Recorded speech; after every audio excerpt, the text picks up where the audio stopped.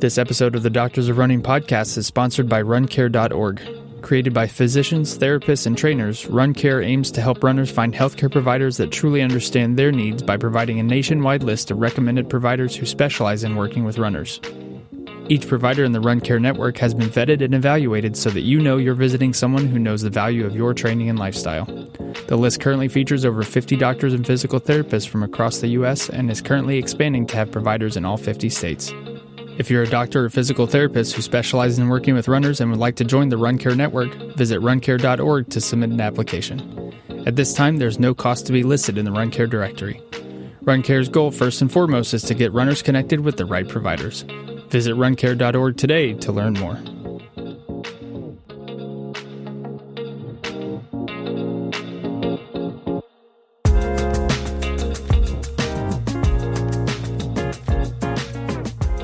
Hello, everyone, and welcome to the Doctors of Running podcast, where we, a group of doctors of physical therapy, discuss the art and the science of the stuff that we're putting on our feet.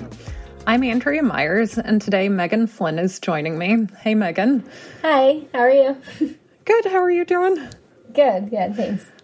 And today's episode is all about coaching. Megan and I are both run, and I'm a bike coach too. And we thought that it would be a timely episode to talk about who might benefit from a coach, different types of coaching, and just all of the things that coaches can help with, and also who maybe doesn't need a coach. So first, let's get into our subjective, and the subjective for today is, do you use a coach for your training?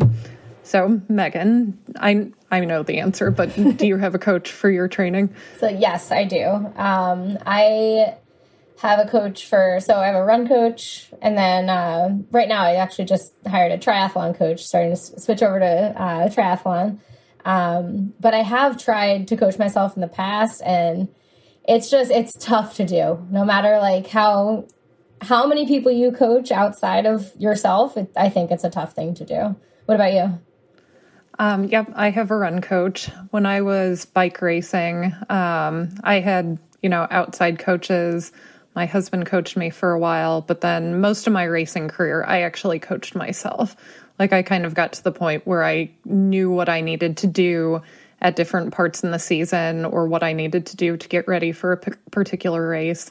So when I transitioned over to running a few years ago, I tried coaching myself, but I just realized I had too many blind spots with running. I hadn't trained seriously in running since college, basically. So it definitely has helped me having an outside coach who just takes that mental burden off, and my coach tells me what to do, and hopefully I can do it. Yep. Yeah, that's so true. Always I've noticed for myself, and you're probably the same way, that I'll write my plans for all the people I coach, and then I'm going to put myself probably last, and then be like, oh my God, what am I supposed to do today? What should I do? What makes sense? And then it's never the best decision, to just kind of figure it out as the day comes. Unless, of course, you're I don't know, Courtney DeWalter, I guess, does that. but that works for her, for sure. Yeah, I think when you're self-coaching, it's too easy to get swayed by how you feel in the moment or how you feel that day. I mean, I know in the middle of marathon training, a lot of my workouts I definitely wouldn't pick for myself just based on how tired I am.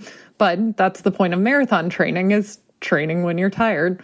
So yeah, I absolutely have benefited from having a coach in my little running comeback here.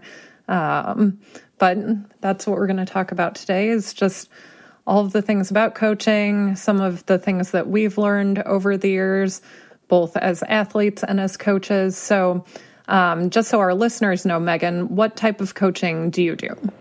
So I coach athletes post-collegiately from the mile up to the marathon. Outside of that, I also coach at the high school level. So I focus on distance events. So usually mid-distance to distance, so 800 up to the 3,200. And then for cross country, focusing on the 5K there for New Jersey cross country. And your team had a pretty successful year last year, right? Yes, we did. Yeah. As a team, the track team tied to win the sectional title for Group 3, North 2, if that means anything to any New Jersey people out there. But yeah, and then this past cross-country season, we made it to groups for the first time in a few years. So I'm looking forward to we're getting started in a little over a month for the spring season. That's awesome. Well, good luck in the track season this year. We'll have to look out for your results. Thank you.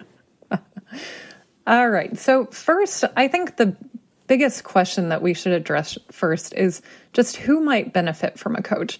And actually, the idea for this episode, Megan, came from an Instagram post that you had, I think, a week or two ago. Yeah. So talk a little bit about what you posted. Of course, we'll talk about the different types of coaching or ways to be coached, but from your perspective, the type of, let's just say, runners who would benefit from a coach, what would you say about that? So we put out the post through Cadence, or my physical therapy clinic. But so the self-coaching option definitely works for some people. It's like for people that have either been in the sport for a while, really don't really have like goals except to like start moving, or just like kind of exercise, just get into a routine. But yeah, so going back to like people that have been in the sport for a while, they know how to race, they know their bodies, they know what they need to do, and they have no problem like writing their plan, executing it, and kind of going with the motions there. Now, the problem that happens there, like if somebody's doing that for a while, is that sometimes they might hit a plateau. So you might be in the sport for like 15, 20 years, maybe more, and you just can't seem to break that next barrier. So that's when I think it's appropriate for somebody to start looking for that one-on-one coaching. So that could be in a number of different ways. One being just a cookie cutter plan, like here's your plan from a coach after like talking to them. Maybe not cookie cutter, it's not the best word, but here's your plan, go execute it. Like we'll talk before the race, come up with racing strategies. I'm here if you need, but your job is just execute this like 3-4 month plan. Then there's also another tier that we decided to offer that's more of like a fluid plan. So this is one that most of my clients do this one. So it's like that weekly communication. It's 100% custom, like individualized. And I think this one is probably the most effective for reaching those goals and getting past like a plateau for a number of different reasons. One, you have somebody holding you accountable. Like you have somebody that's checking your workouts every day. Are you doing your easy runs? Are you doing your strides? Are you doing your long runs, tempos, all of that? You have somebody to bounce ideas off of. So if you're not feeling great or if you want to try something new, okay, you have a coach that's supposed to, or that should have that expert knowledge that can at least like kind of guide you in the right direction. But also be there on the good days and the bad days. So if you have a bad workout, which is going to happen, you have somebody that you can reach out to and just kind of like reflect on it, focus on the takeaways. But yeah, so I think the one-on-one coaching and somebody that hires a coach is looking to reach like a next level, or looking to like better organize their time, efficiency, and just accountability. Yeah, I think that's a big thing that maybe people don't realize that coaches do. Like a lot of people think coaching is just about the training plan, but a lot of coaching is not about the training plan. It's helping you figure out how to balance training with your life, or like what should you do with your training if you get a cold or if you get COVID? What should you do if you get injured? What should you do if you didn't sleep the past 3 nights because, you know, your dog or your kid is sick? We tend to make bad decisions on our own in those situations. I know I sometimes certainly do. So it helps to have that like objective outside person who knows you, who knows your goals, saying, okay, this is what you need to do given these circumstances. This is how we're going to adjust your training to keep you on track for your goals without you trying to do a workout when you're sick or trying to push through after 3 nights of no sleep. So coaching, it's not just about the training plan. It's about a lot more than that. Right. And it's so much better having someone. So I've definitely been there too, like being sick and being like, am I just like skipping this workout, blah, blah, blah.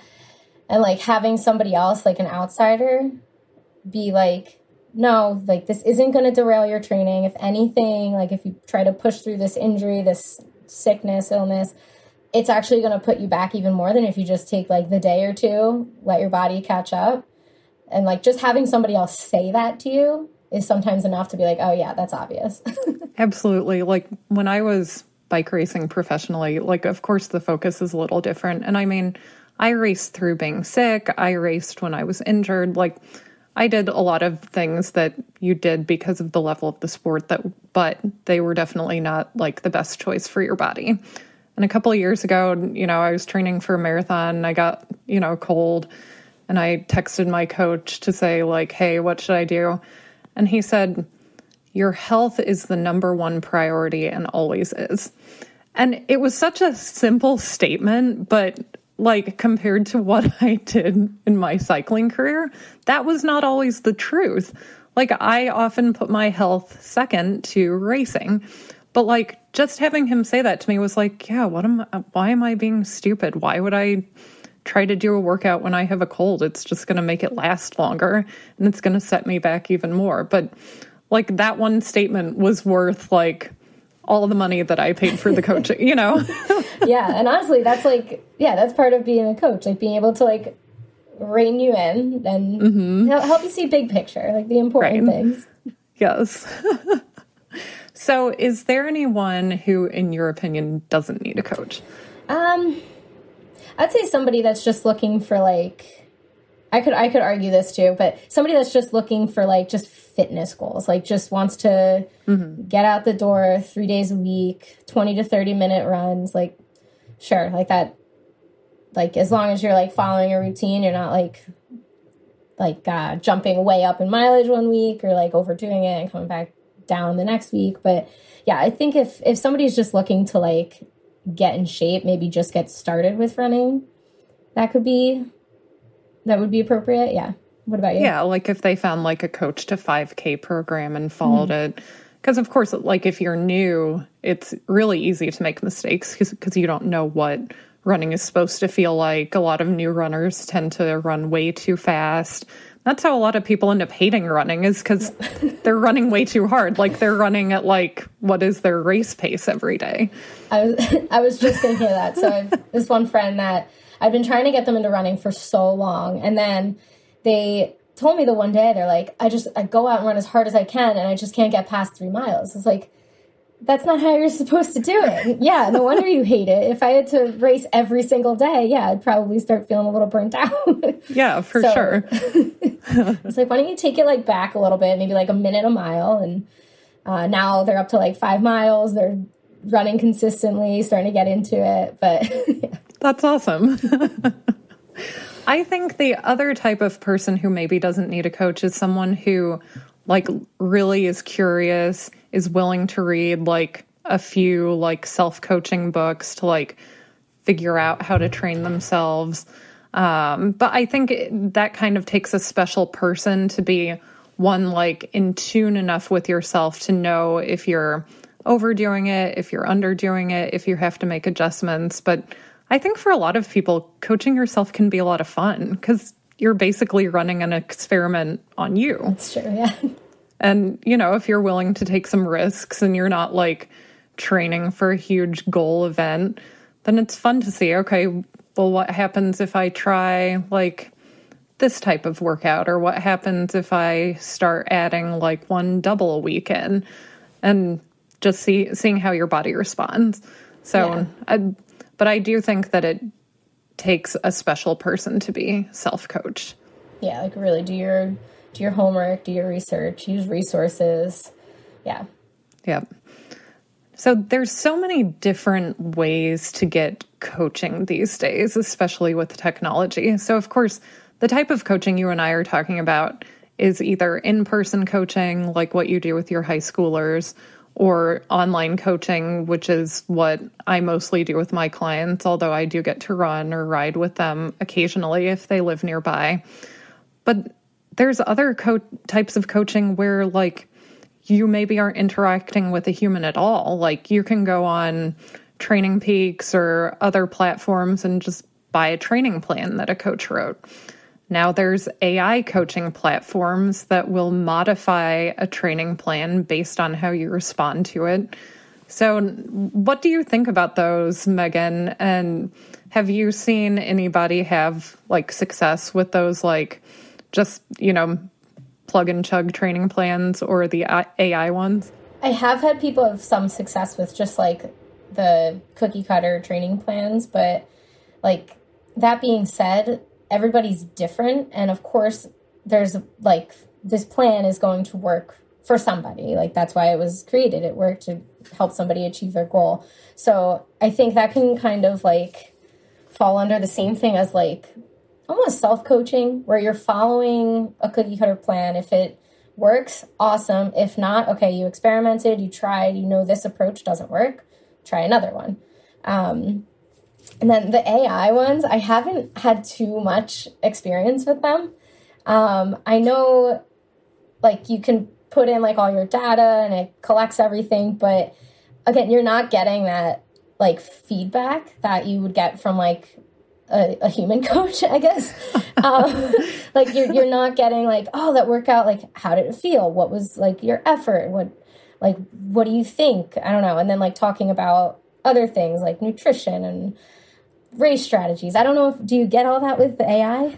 Well, I haven't tested out an AI coaching platform. I think it would be very entertaining, but just think about some of the responses that you get from AI. Like when Bach had AI write, I think like a Nike Pegasus shoe review, it got some things right, but then some things were like way out of left field. So, and I mean, that's one thing for it to get like a shoe review wrong. Like people probably aren't getting hurt from that, but if you get a coaching plan wrong, you potentially could get hurt from that. So I think that AI has enormous potential, but I just don't think that the algorithms are there yet for it to be anywhere close to that of a good human coach.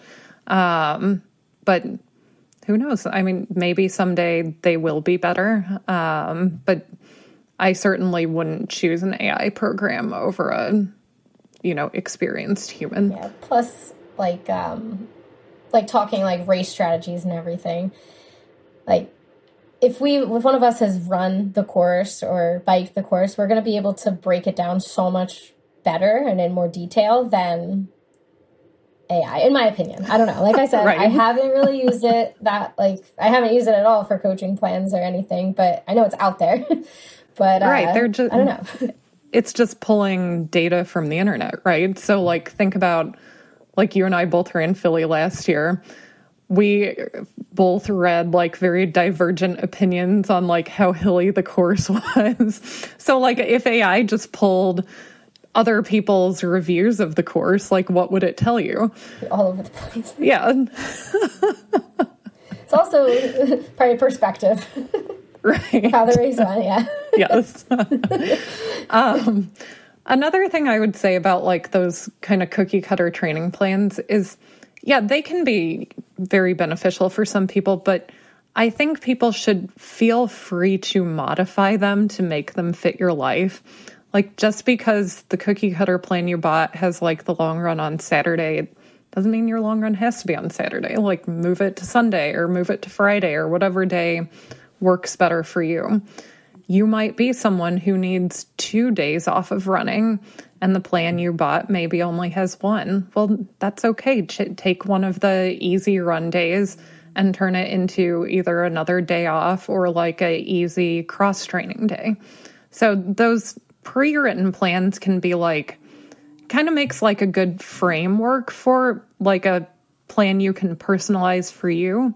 But I think you do have to, one, know a little bit about what works well for you, and also be willing to not take the plan as like gospel. Like, okay, this was not written specifically for me.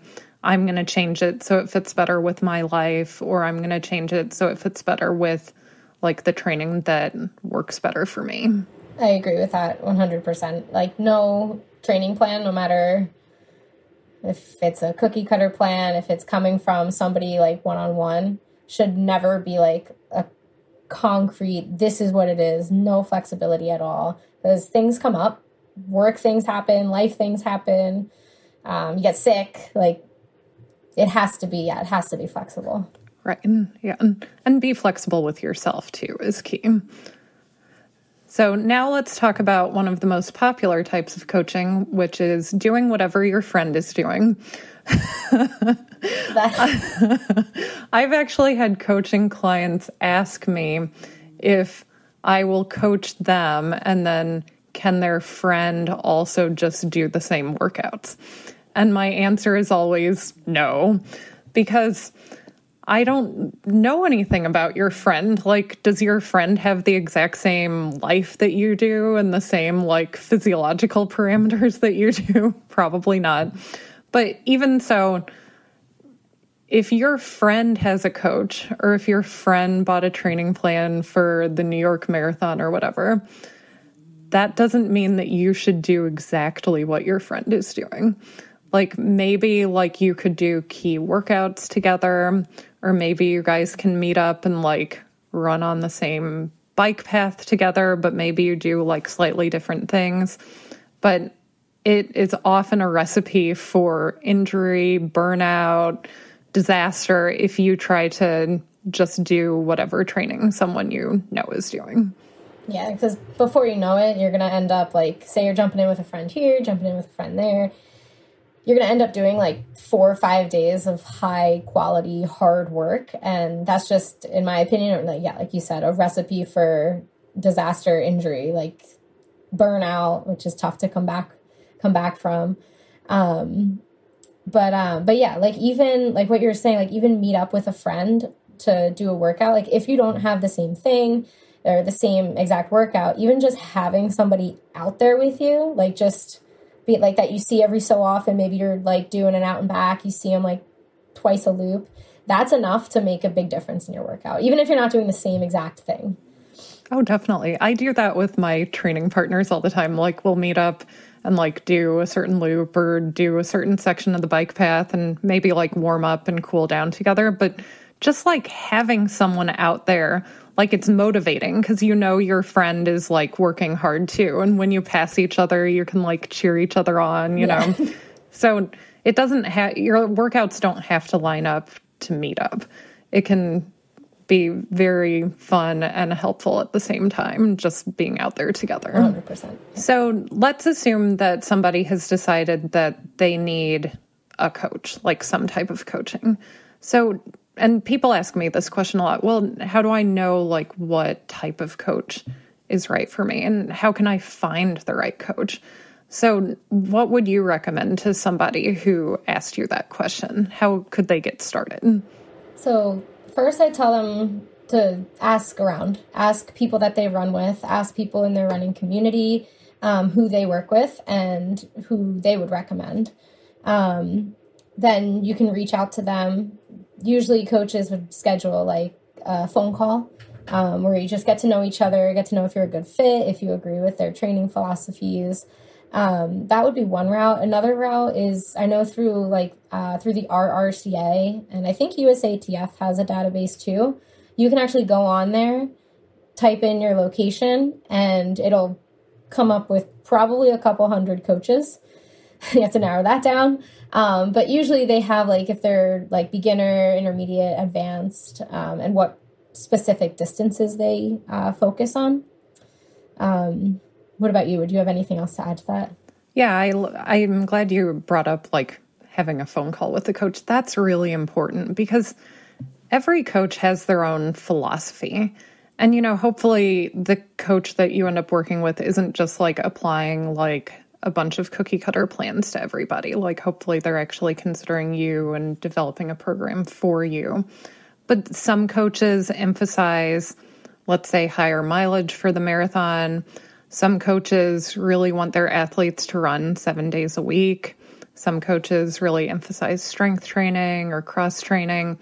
So it's important that you find a coach whose style lines up with what works for you, if you know what works for you.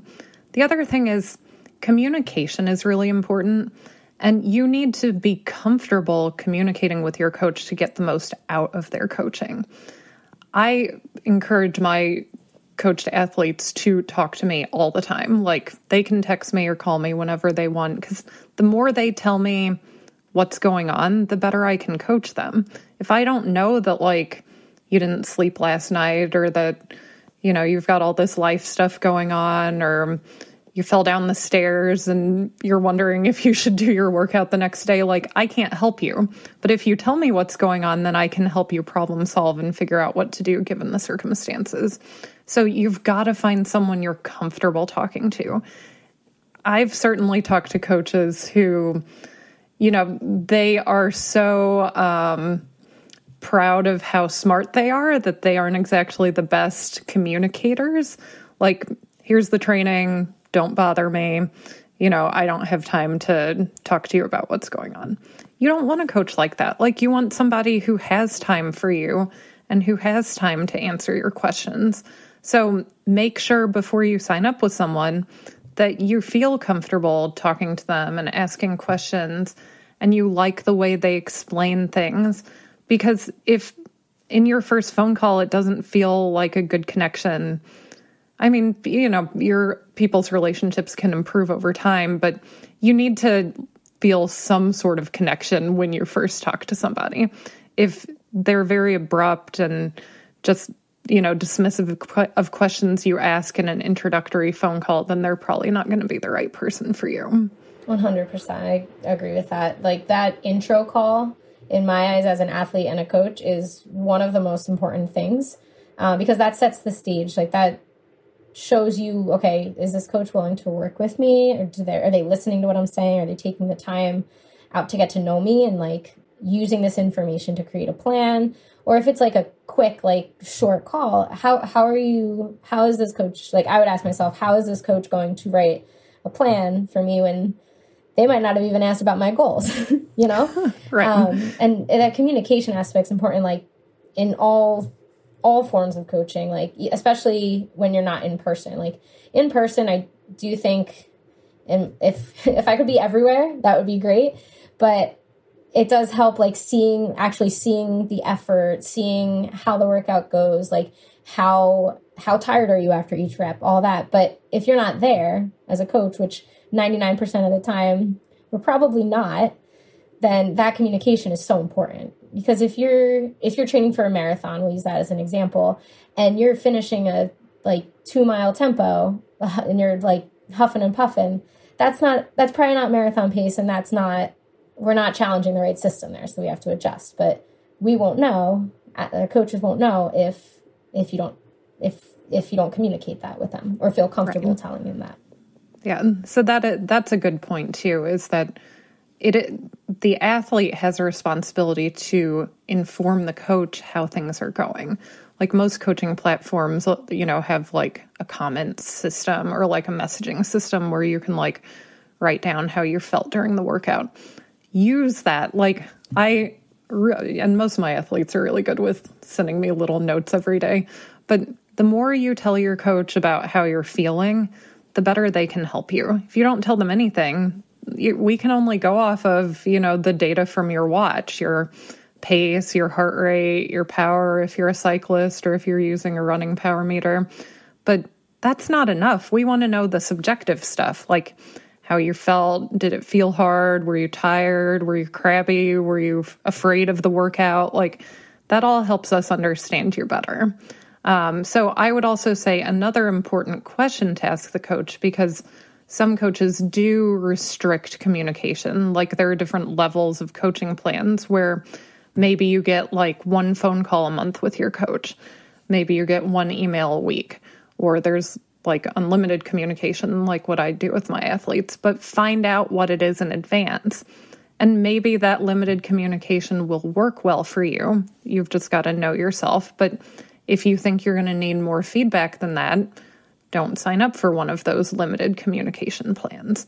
But I think both of us agree we can't overemphasize the importance of coach-athlete communication. Yeah, like, I'll tell my athletes to, like, after every run, almost, usually the easy runs too, they end up doing, but put the notes in there. Like I use Training Peaks for, to give my plans to my athletes.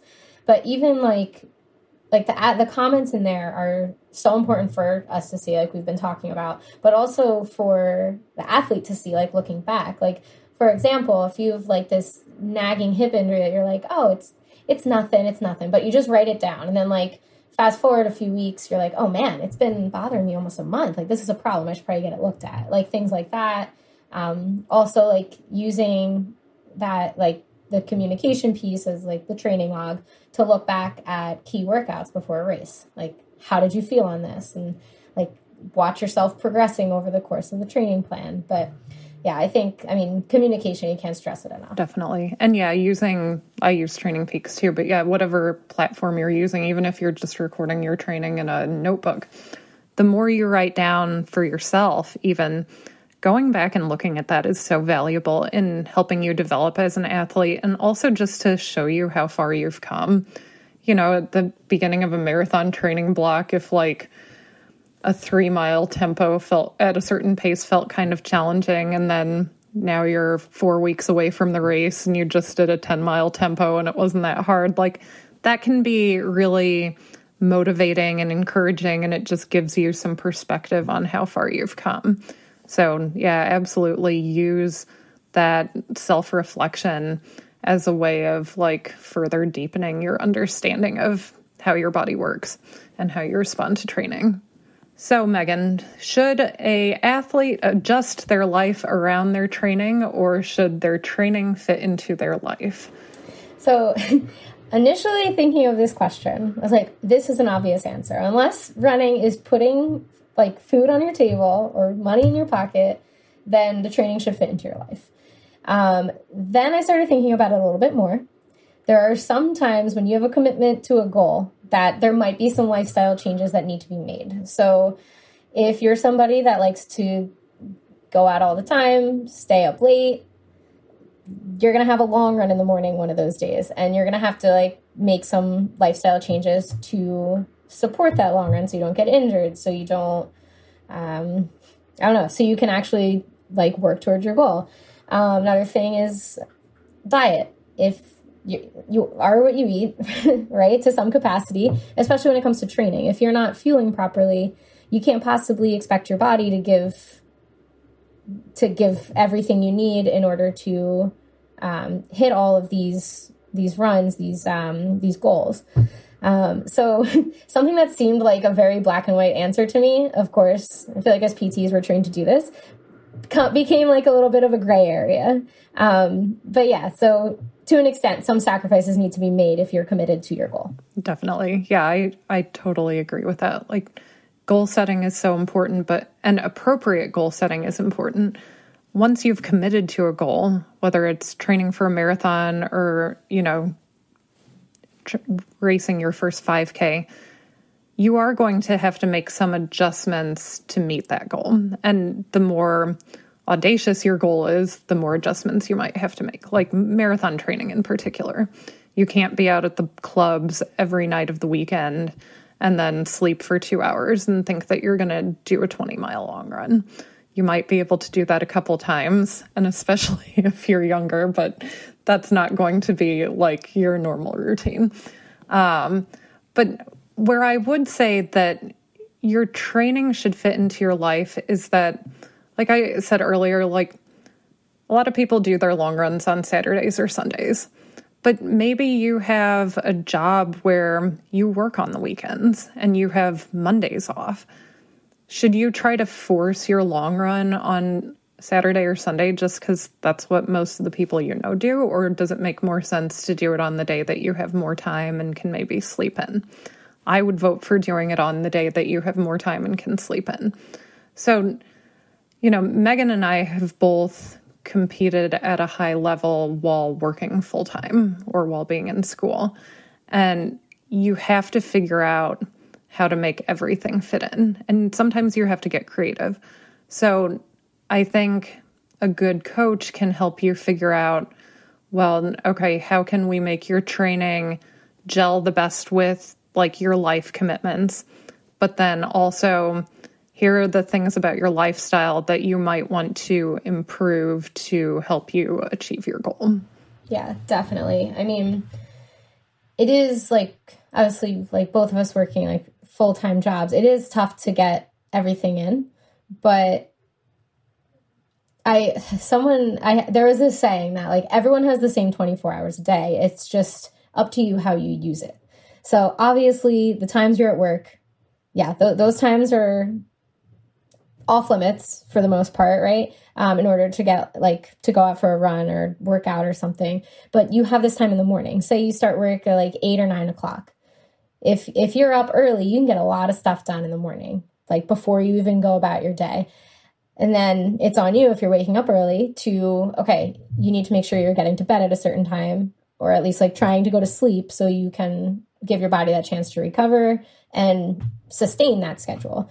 But yeah, like making sure, like look at your schedule and see what changes can I make to make everything fit. And obviously there's a limit there, which is where like what you're saying, the coach comes in and can either help you get creative or modify the plan a little bit to make it fit your life better. Because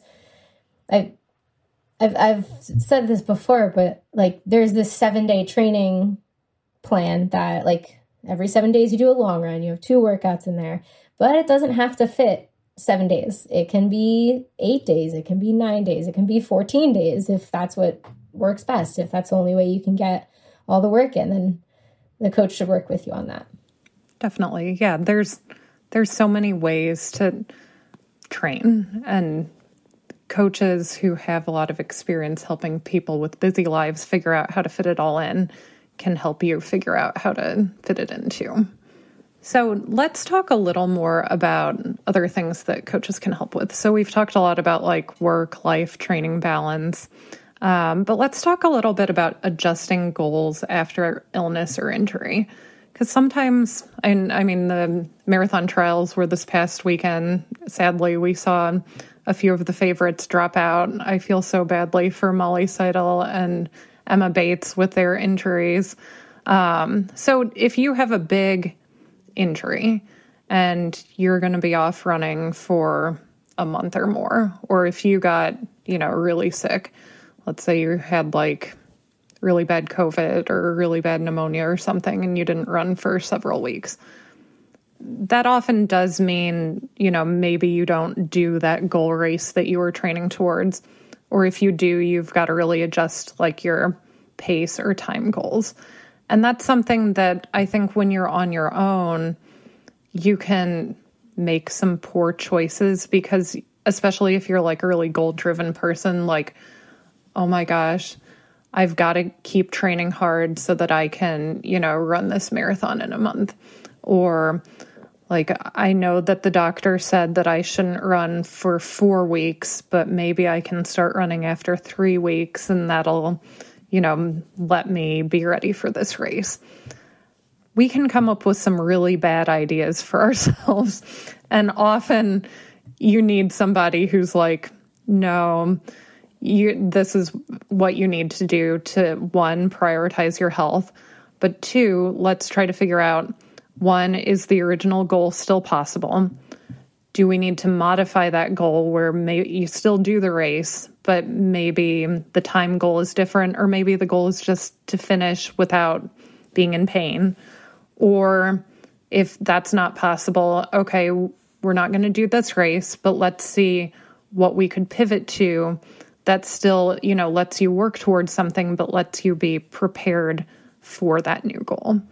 Yeah, definitely. Like what you were just saying, like picking another, like if you are out of running or you're not able to train for an extended period of time, like picking another target race. Like, sure, like if you have this entry, you've been looking forward to running the race and you're going to be allowed to run, like medically, then sure, do it, enjoy it. Like, I feel like anytime you're in a race environment, at least for me, anytime I'm in a race environment, whether it be for a race tempo, like it just reminds you of like how awesome the sport is. Like the amount of people that come out to cheer and support. It's just like, oh yeah, I love this. I can't wait to like get to that next target race, So adjusting that is definitely important. And then even if your A goal isn't on the table for, like, say that initial race, the next target race, or even the one after that, like, you still keep it. It should still be in your mind. It should still be that A goal. But you're allowed to have B goals, C goals, D goals, all the way through to Z if you want. Like, anything that's going to help you see that progress toward A.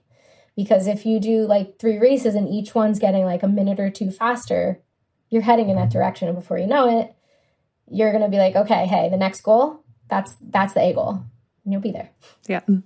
Yeah. And I'm glad you brought up goals, because I think one thing that coaches help people do is setting appropriate goals, or helping people just set goals. Because so many people just run and they don't really have any like concrete goals besides just like, oh, I want to do this or I want to do that race. But setting like not just like a time goal or a pace goal, but also like, I'm going to finish this race, without walking at all in this marathon, or I'm going to finish this race and negative split it. Like, there's so many metrics or ways to quantify progress. And I think that having a coach can help you identify some of those, so that like your achievement of a goal isn't only based on like your finishing time. I think the one thing that I get asked a lot by my coaching clients is, okay, I'm thinking about doing this. Is this like a reasonable goal for my current fitness and for how much time I have to train? Because, you're hanging out with your friends, people are on their phones, and, oh, let's enter the lottery for this ultra marathon. So you do it, and then you get in, and it's like, oh, crap. And you really need somebody who is objective and who isn't, it's good having friends who like encourage you to do crazy things, but you need someone who's going to be honest with you and say, look, based on like the time you have to train, your current fitness levels, this is what you're going to need to do to be prepared. And then that helps the person make an informed choice about whether or not they're going to, actually try to do that ultra marathon. Because it can be really, of course, discouraging if you like set your goal way too high and then get injured or get sick in the process, or you get to the event that you've spent a lot of money, preparing for and traveling to, and you're just completely underprepared. So a coach can help you identify, like, is this a reasonable goal for me? And here's what your training is going to look like. Is this something you're willing to do? Because especially when you talk about like longer distance races, people don't realize what's like necessary to be prepared. And it's better to know ahead of time and to decide, I really don't want to do that, than to like get into it and like realize how miserable the preparation is. Yeah. So, it's funny how miserable the preparation. So my running coach has, before races, he asks, like, in talking about goals, it's like, what, instead of like focusing in on a time, which I had been doing for like the last few races, the last few marathons I've done, he would ask me, what besides the time would define success for you in this race? Like, take the time away. What would it take for you to consider it a success? And I found that question to be like challenging at first. And then I was like, okay, there are a lot of other things to be focusing on besides the time. And you and I both know, I feel like most experienced runners know, the second you take that like pressure off of that one specific, like it's this or nothing, then it all of a sudden happens and becomes easier and it's more enjoyable. So I find that question to be very helpful for, as a coach also, like relaying it to my athletes, like, define success for you in this race. Take out like the specific time. What does that look like for you? Yeah, I love that. And I think that everybody could use that in their, run goal setting, and can definitely help people find like just that extra something special to push during the race. when you're not just focused on time. I think another thing coaches do a good job at, and we talked about this a little bit, is it's just someone who's helping you with that like motivation and positive reinforcement piece. A lot of endurance athletes are very type A. I think you and I could both consider ourselves guilty as charged there. And it's really easy to be negative about how you're doing, even when you're doing quite well. Like, because you always want to be doing just a little better, or you feel like you should be doing just a little more. And just having like somebody say like, you're doing a really good job in training. Like, look what you did today. That type of workout was really hard for you 2 months ago. Like, it's just simple stuff, but it's so important in like helping the athlete's psyche. So, and you know, it doesn't just have to come from a coach. Like, your spouse could give you that positive reinforcement, or one of your friends, but that's dependent on them actually like getting what you're doing, you know? So I think a coach is just that like mental coach. You know, coaches aren't just physical coaches. It's not just about the training plan, but it's about that psychological reinforcement of where you're at, how far you've come, how you're doing. Yeah, absolutely. And I feel like, it does mean more coming from the person that's like providing you the plan and the person that like is helping you get to the goal. Because if they're out, as an athlete, I trust my coach will also tell me if there's something I need to improve on, which like that, I don't know, I'm the kind of athlete, I like getting that, like that kind of feedback too, because that's how you grow. Like that means when they come to you with this like positive, like reinforcement, or like looking back at this workout and trying to like switch, like if you claim you had a bad workout and then your coach is like, no, look at this. The goal of this workout was to do this and you accomplished that. And 4 weeks ago, looked like it was much harder for you. You were going a little slower, but like putting it in perspective and having them give that positive like feedback when appropriate, of course, I think is very helpful and meaningful as an athlete and coach. Definitely. Yeah. And yeah, hopefully your coach isn't just like a rah, you know, always positive. Like, they need to be honest with you. But having objective feedback is important. Yeah. Yes, that's a better way to put it. I think one of the other things that a coach can be really helpful with is just connecting you to like a network of run professionals. So like if you need a sports nutritionist, or you need a, you know, mental coach, or you need a PT who's well-versed in running, like if your coach is somewhat local to you, they should be able to connect you to those people. Because it's you know, as runners, we need people who understand us.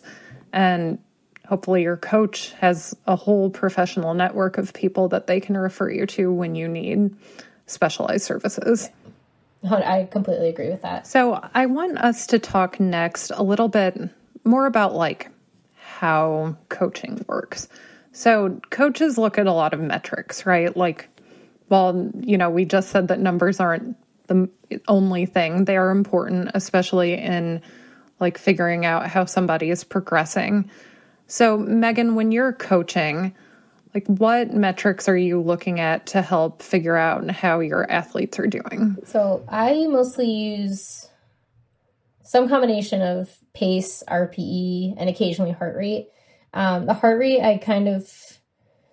heart rate training I use very sporadically. I mean, unless somebody has like the chest strap or like the armband, that's really the only time that I'll really look at the heart rate data. And for that, I do use more of like a trend. Like, okay, are you like, if your resting heart rate is higher now, like, okay, maybe you're sick, maybe like something's going on. But for the most part, I'll go on pace and RPE, because I think in a race, for one, RPE I think is like probably the most important. And RPE is rating of perceived exertion. And it's usually from 0 to 10, 0 being like you're sleeping, to 10 being like you can't push yourself anymore, you're about to fall, you're about to like pass out, 10 being like the hardest. So I like to have my athletes give like a 0 to 10 scale of how hard they're working in the workouts, because that's what's going to translate into the races. And that's what's going to be the most consistent, because pace can fluctuate. Like I'm talking like easy runs, obviously your easy pace is going to fluctuate. I never give a pace for easy runs. It's always RPE for me. But your pace can fluctuate so much given like so many different factors, like your fueling, your hydration, how are you sleeping, how stressed are you?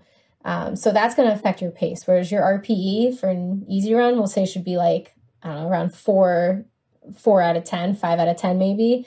And then if we're going up to a marathon effort, like, okay, like let's say like around 7, 8 out of 10. So that usually lines up with like a pace or trends toward a pace, so you know around like what to aim for come race day if you are checking your watch. But for me, the most important data points are pace and RPE. Yeah, I would agree with that. I don't prescribe heart rate training, but I do look at my athletes' heart rate, especially if I have a lot of data from them.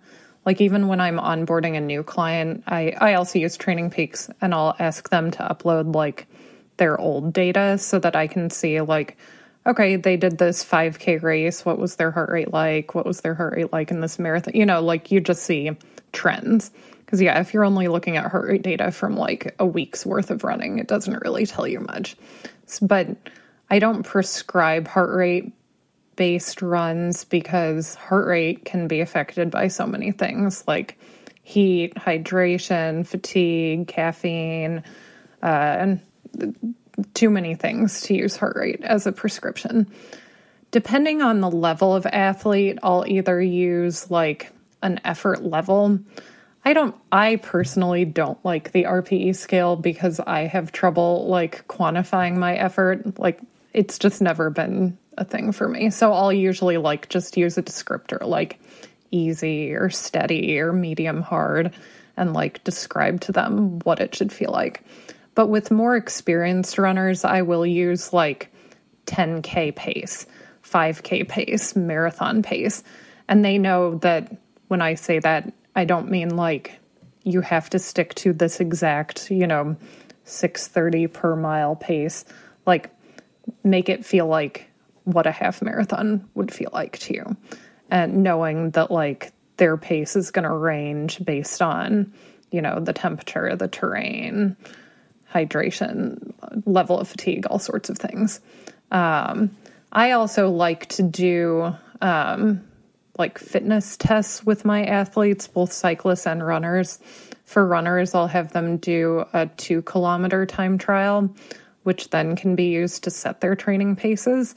But of course, they've got to be, they have to have given a maximal effort, like they shouldn't have felt like something went wrong and they were too slow that day or like something else kept them from doing their best. And you have to keep updating that, of course. But you can also use like a recent race or a couple of recent races if people are doing shorter races to set their training paces. Again, and I make sure my athletes know that like your training paces aren't set in stone. It depends on a lot of things. So it's okay if it fluctuates 5 to 10 seconds a mile. But I personally like to train based on pace, but then also based on effort. Like, oh, if I'm supposed to be at 6:20, but I'm running into a 20 mile per hour headwind, I know it's going to be more like 6:30 or 6:35, But it just depends on the athlete, how I tell them to train, like what's going to work best for them. I tried a running power meter for a while, just like to see what I thought of it. And I was definitely not impressed. It certainly is not the same as a cycling power meter. I don't like how it works differently depending on the shoe that you're wearing.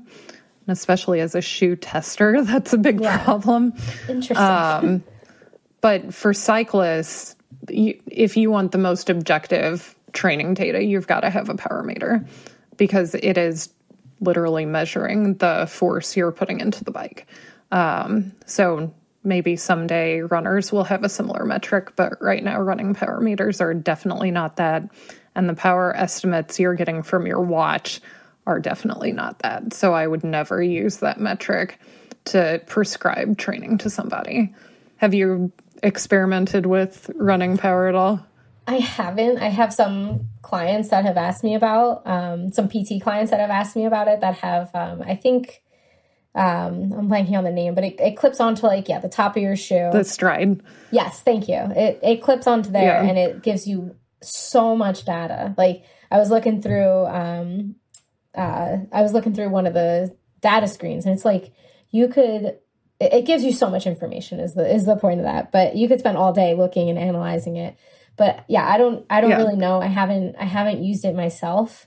And I don't know how accurate it is, or like some people I know swear by it and like have run huge PRs just by using power. So I guess that goes back to like, everyone's different. Some things work great for others and some people it doesn't work for. But yeah, I haven't used power for running at all in my training personally or for my athletes. I could see it work if you only had like a couple pairs of shoes that you normally wear.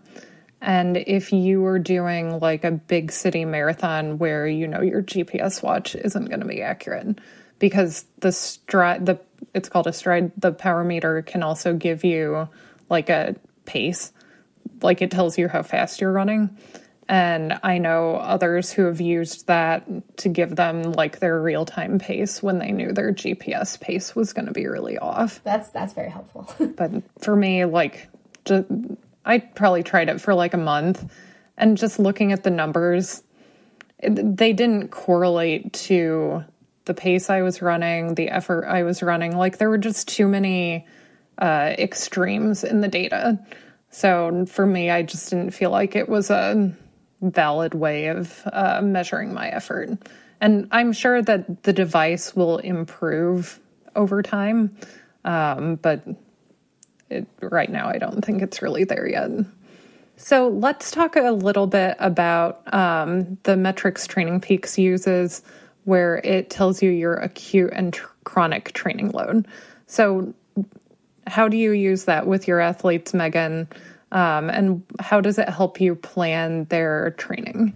So the acute training load I use more for like that, like week to week basis. Like it's easier to see, okay, like I like to go either like a 2-week or 3-week build and then a down week, but you can see use that to see if there was a huge jump in their training load, because that's usually a sign that, okay, we need to probably take it down closer to that 2-week interval, versus like if it's more of like a steady increase and that they are recovering and like they're not showing any like major peaks there or spikes, then we're good. We can like stay steady. Whereas like the chronic training load, I'll usually look at that like maybe once every couple weeks just to see like, okay, how are we progressing? How are they recovering? Was there any giant, like if there's any spikes in the chronic training load, that's usually a sign like we need to take it back. At least that's how I read it. What about you? Yeah, same. Like you don't want to have huge jumps in like weekly TSS score, because that's where you could set somebody up for injury. But if you have somebody who has a higher chronic training load, then that person will be able to absorb bigger jumps in acute training load than someone who, let's say is only running, 3 miles 3 days a week. So it's a really nice tool for coaches to use to plan training. But as an athlete, you also get to see those numbers, and it can kind of be helpful for you to see, oh, okay, my acute training load is pretty high, my fatigue score is pretty high, and I feel really tired. So I guess that all, correlates well. There's a good reason for that. If somebody, and of course, Training Peaks, those numbers become more accurate the more data that's in there. Like if you've just signed up with a coach who uses Training Peaks, those numbers aren't going to be really helpful for you in the first month or two, because you've got to build up that data in Training Peaks before like the numbers are actually reflective of what you've been doing. But it's a good way for athletes to kind of visualize what their training loads have been like. Other things that coaches tend to look at are things like resting heart rate variability, sleep data. All right, so let's talk a little bit about some recovery metrics that coaches might use to gauge whether a person is recovering well from training, if they're getting sick. So the two main ones that I would look at are a person's resting heart rate, or their RHR, and heart rate variability, or HRV. Again, you've got to have data from somebody for a long period of time to know like what their typical resting heart rate is. You can't just coach someone for a week and say, oh my gosh, your resting heart rate's high or your HRV is low. You've got to have more historical data than that. But of course, a person's resting heart rate in a highly trained athlete is going to be lower. A resting heart rate for a normal, non-endurance athlete individual is 60 to 80. But in endurance athletes, it can be quite low. Some like very elite athletes might even see it in the 20s, but more commonly it's in the, 40s to low 50s. Heart rate variability is basically measuring the variability between heartbeats. And when somebody is more recovered and in better shape, their HRV will be higher. So your HRV number will be higher when you're more rested, when you haven't done a big workout, when you didn't run a marathon the day before. If you're getting sick, if you're really fatigued, you might see your HRV lower. Unfortunately for women, our menstrual cycles affect our HRV. So if you see that your HRV is lower at certain times of the month, well, then that's just more of a hormonal thing. But that can also affect the utility of looking at HRV to gauge your recovery. So, Megan, do you use these metrics when you are looking at your athletes' data? And if so, like, how much weight do you give to them? So I usually use resting heart rate more than HRV. I know some people's watches like automatically upload into Training Peaks and give like a daily stress score, which I guess could be looked at like similar to HRV, but opposite in that the higher stress score is obviously worse and the lower stress score is better. But I mostly use resting heart rate. And again, like you said, like following that trend, like if I just started working with an athlete and I see like their resting heart rate's like fluctuating by like 5 beats per minute or something, or 10 beats per minute, I'm not going to really think twice about that. Whereas like if I'm looking at an athlete that I've been working with for a couple of years now, or like even like a year, and I'm seeing like that 5 to 10 beat increase overnight, or like that of their resting heart rate, that could be a sign that they're either not recovering right, or they're not recovering well, or they might be have an increase in stress, or they might be getting sick, or their body's fighting something else off too. But usually, like I'll use the resting heart rate in a trend as a sign to like either give them an extra easy day, or to even like do like an extra check-in, like, hey, what's going on? Yeah, I would agree. Resting heart rate is a more consistent measure. Like if you see that it's higher than normal, it usually means that something is going on. Whereas if you get like a weirdly low HRV reading, you don't really know, well, is this just like a blip in the data, or is this actually like something going on? So I think, well, I definitely put more weight on resting heart rate than heart rate variability. So, now we've talked about resting heart rate and HRV, and those are both things that our watches can track. And our watches also give us a lot of fitness information that may or may not be very helpful. So I know my watch tells me what my VO2 max is. It tells me how many hours of recovery I need after a run. It tells me if my training is productive or not. And often I find those features very annoying because I find its recommendations to be wrong. So I actually sometimes just turn off all of those recommendations. But what's the deal with all these recommendations from our watches?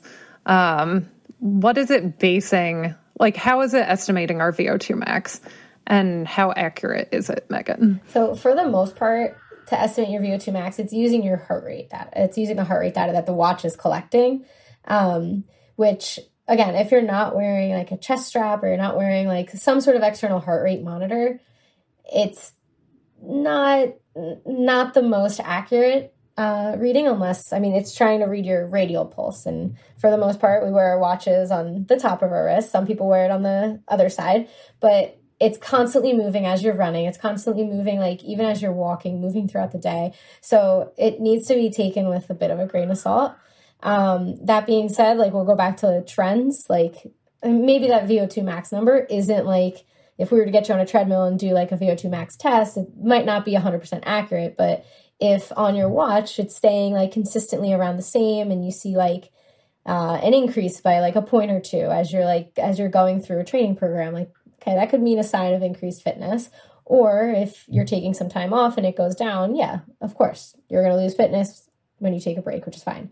But that being said, the number it gives you, I don't think should be used as like, this is my VO2 max. I'm going to go in the Jack Daniels book and look at the chart and this is what I can run.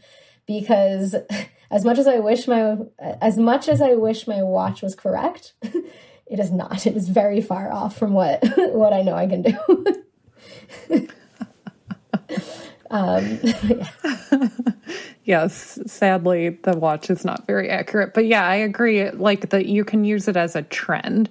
Like if you see that it's gone up, well, you probably had a race or a workout that exceeded your performance, your previous performances. And if you took some time off, if you've been sick, you come back, you're running a little bit slower for a given heart rate, and it goes down. Yeah, it's probably accurate that your fitness has gone down a little bit. But you can't just say, oh, my watch says my VO2 max is this and brag to your friends and expect that it's actually accurate. If you want your actual VO2 max, there are plenty of places to go get that tested, but you have to wear a big face mask and run pretty hard on the treadmill or ride your bike on the trainer. So if you really want to know that number, you can know it, but it's actually not the most useful number to know in terms of fitness. Knowing your lactate threshold is way more important for like setting training paces and knowing like your current level of fitness as compared to VO2 max. I have found lactate threshold, like I'm starting to look into it more and debating getting like one to use either like in the clinic or like to do VO2 max tests in the future, but also in workouts, because that's a very good metric to use that you can in real time check like if the effort you're giving out in a workout or putting forward, if that is lining up with the goal of the workout. So for example, like the first lactate, the LT1, they call it, if you're aiming for around this like lactate level and you check like in between reps and you're hitting that usually equates to around like your marathon pace, maybe half marathon, but it's just a good way to like check, am I challenging my body appropriately? Am I overdoing it? Could I or should I push harder? But yeah, so that's another thing on lactate thresholds, which is, I think the watch gives to you also. But again, it's using heart rate data that might not be 100% accurate. Yeah. Did you read, Megan, that there will soon be a continuous lactate monitor, kind of like the continuous glucose meters that people are using? No, I didn't hear that. That would be very interesting. Yeah. Like within the next few years. I feel like that would be me too. Very helpful. Like think about how much that could help you during a race to like, especially a longer race, to like really dial in your pace. Yeah. I mean, I could see that being a metric outside of like the RPE and paces that I would like to try to use. That would be very interesting. Because it's literally what's going on inside your body at that time. Right. Yes. here's hoping it will come out sooner rather than later and not cost $5,000. So any other, we've covered a lot of topics today regarding coaching. Do you have any other recommendations to someone who maybe is interested in getting a coach that we haven't already covered, something to think about or just what to look for? Any final thoughts? I guess the most important thing is to take the time to do the research, talk to other people, get to know the coach before hiring them too. Ask for a sample plan, because this is somebody that you're going to have regular communication with, and that's going to help you, or that is supposed to be helping you achieve something that you're very committed to. So make sure you're very thorough before signing on or before starting with a coach. And be honest with yourself. If it's not working and you just started, or you're a month or so in, have that conversation with the coach and see if they can make any adjustments. And if not, then okay, that didn't work, try another. But yeah, do your homework before hiring a coach. Make sure they're a good fit. Yeah, I totally agree. Yep. Interview coaches. Don't just talk to one, talk to a few. Make sure it's someone you can communicate well with. And don't hesitate to give that coach feedback if the initial training isn't working, because the coach is getting to know you too. So if the first method they try doesn't really sync with, your body or your schedule, then tell them. And if they're a good coach, they should be able to adjust it. So thank you for joining us today. As always, we love to hear from our listeners. So leave us a review, send us an email at doctorsofrunning@gmail.com. And thanks for joining me for another episode, Megan. It's always fun to have you on. Of course. Thanks for having me. And we'll see you next time.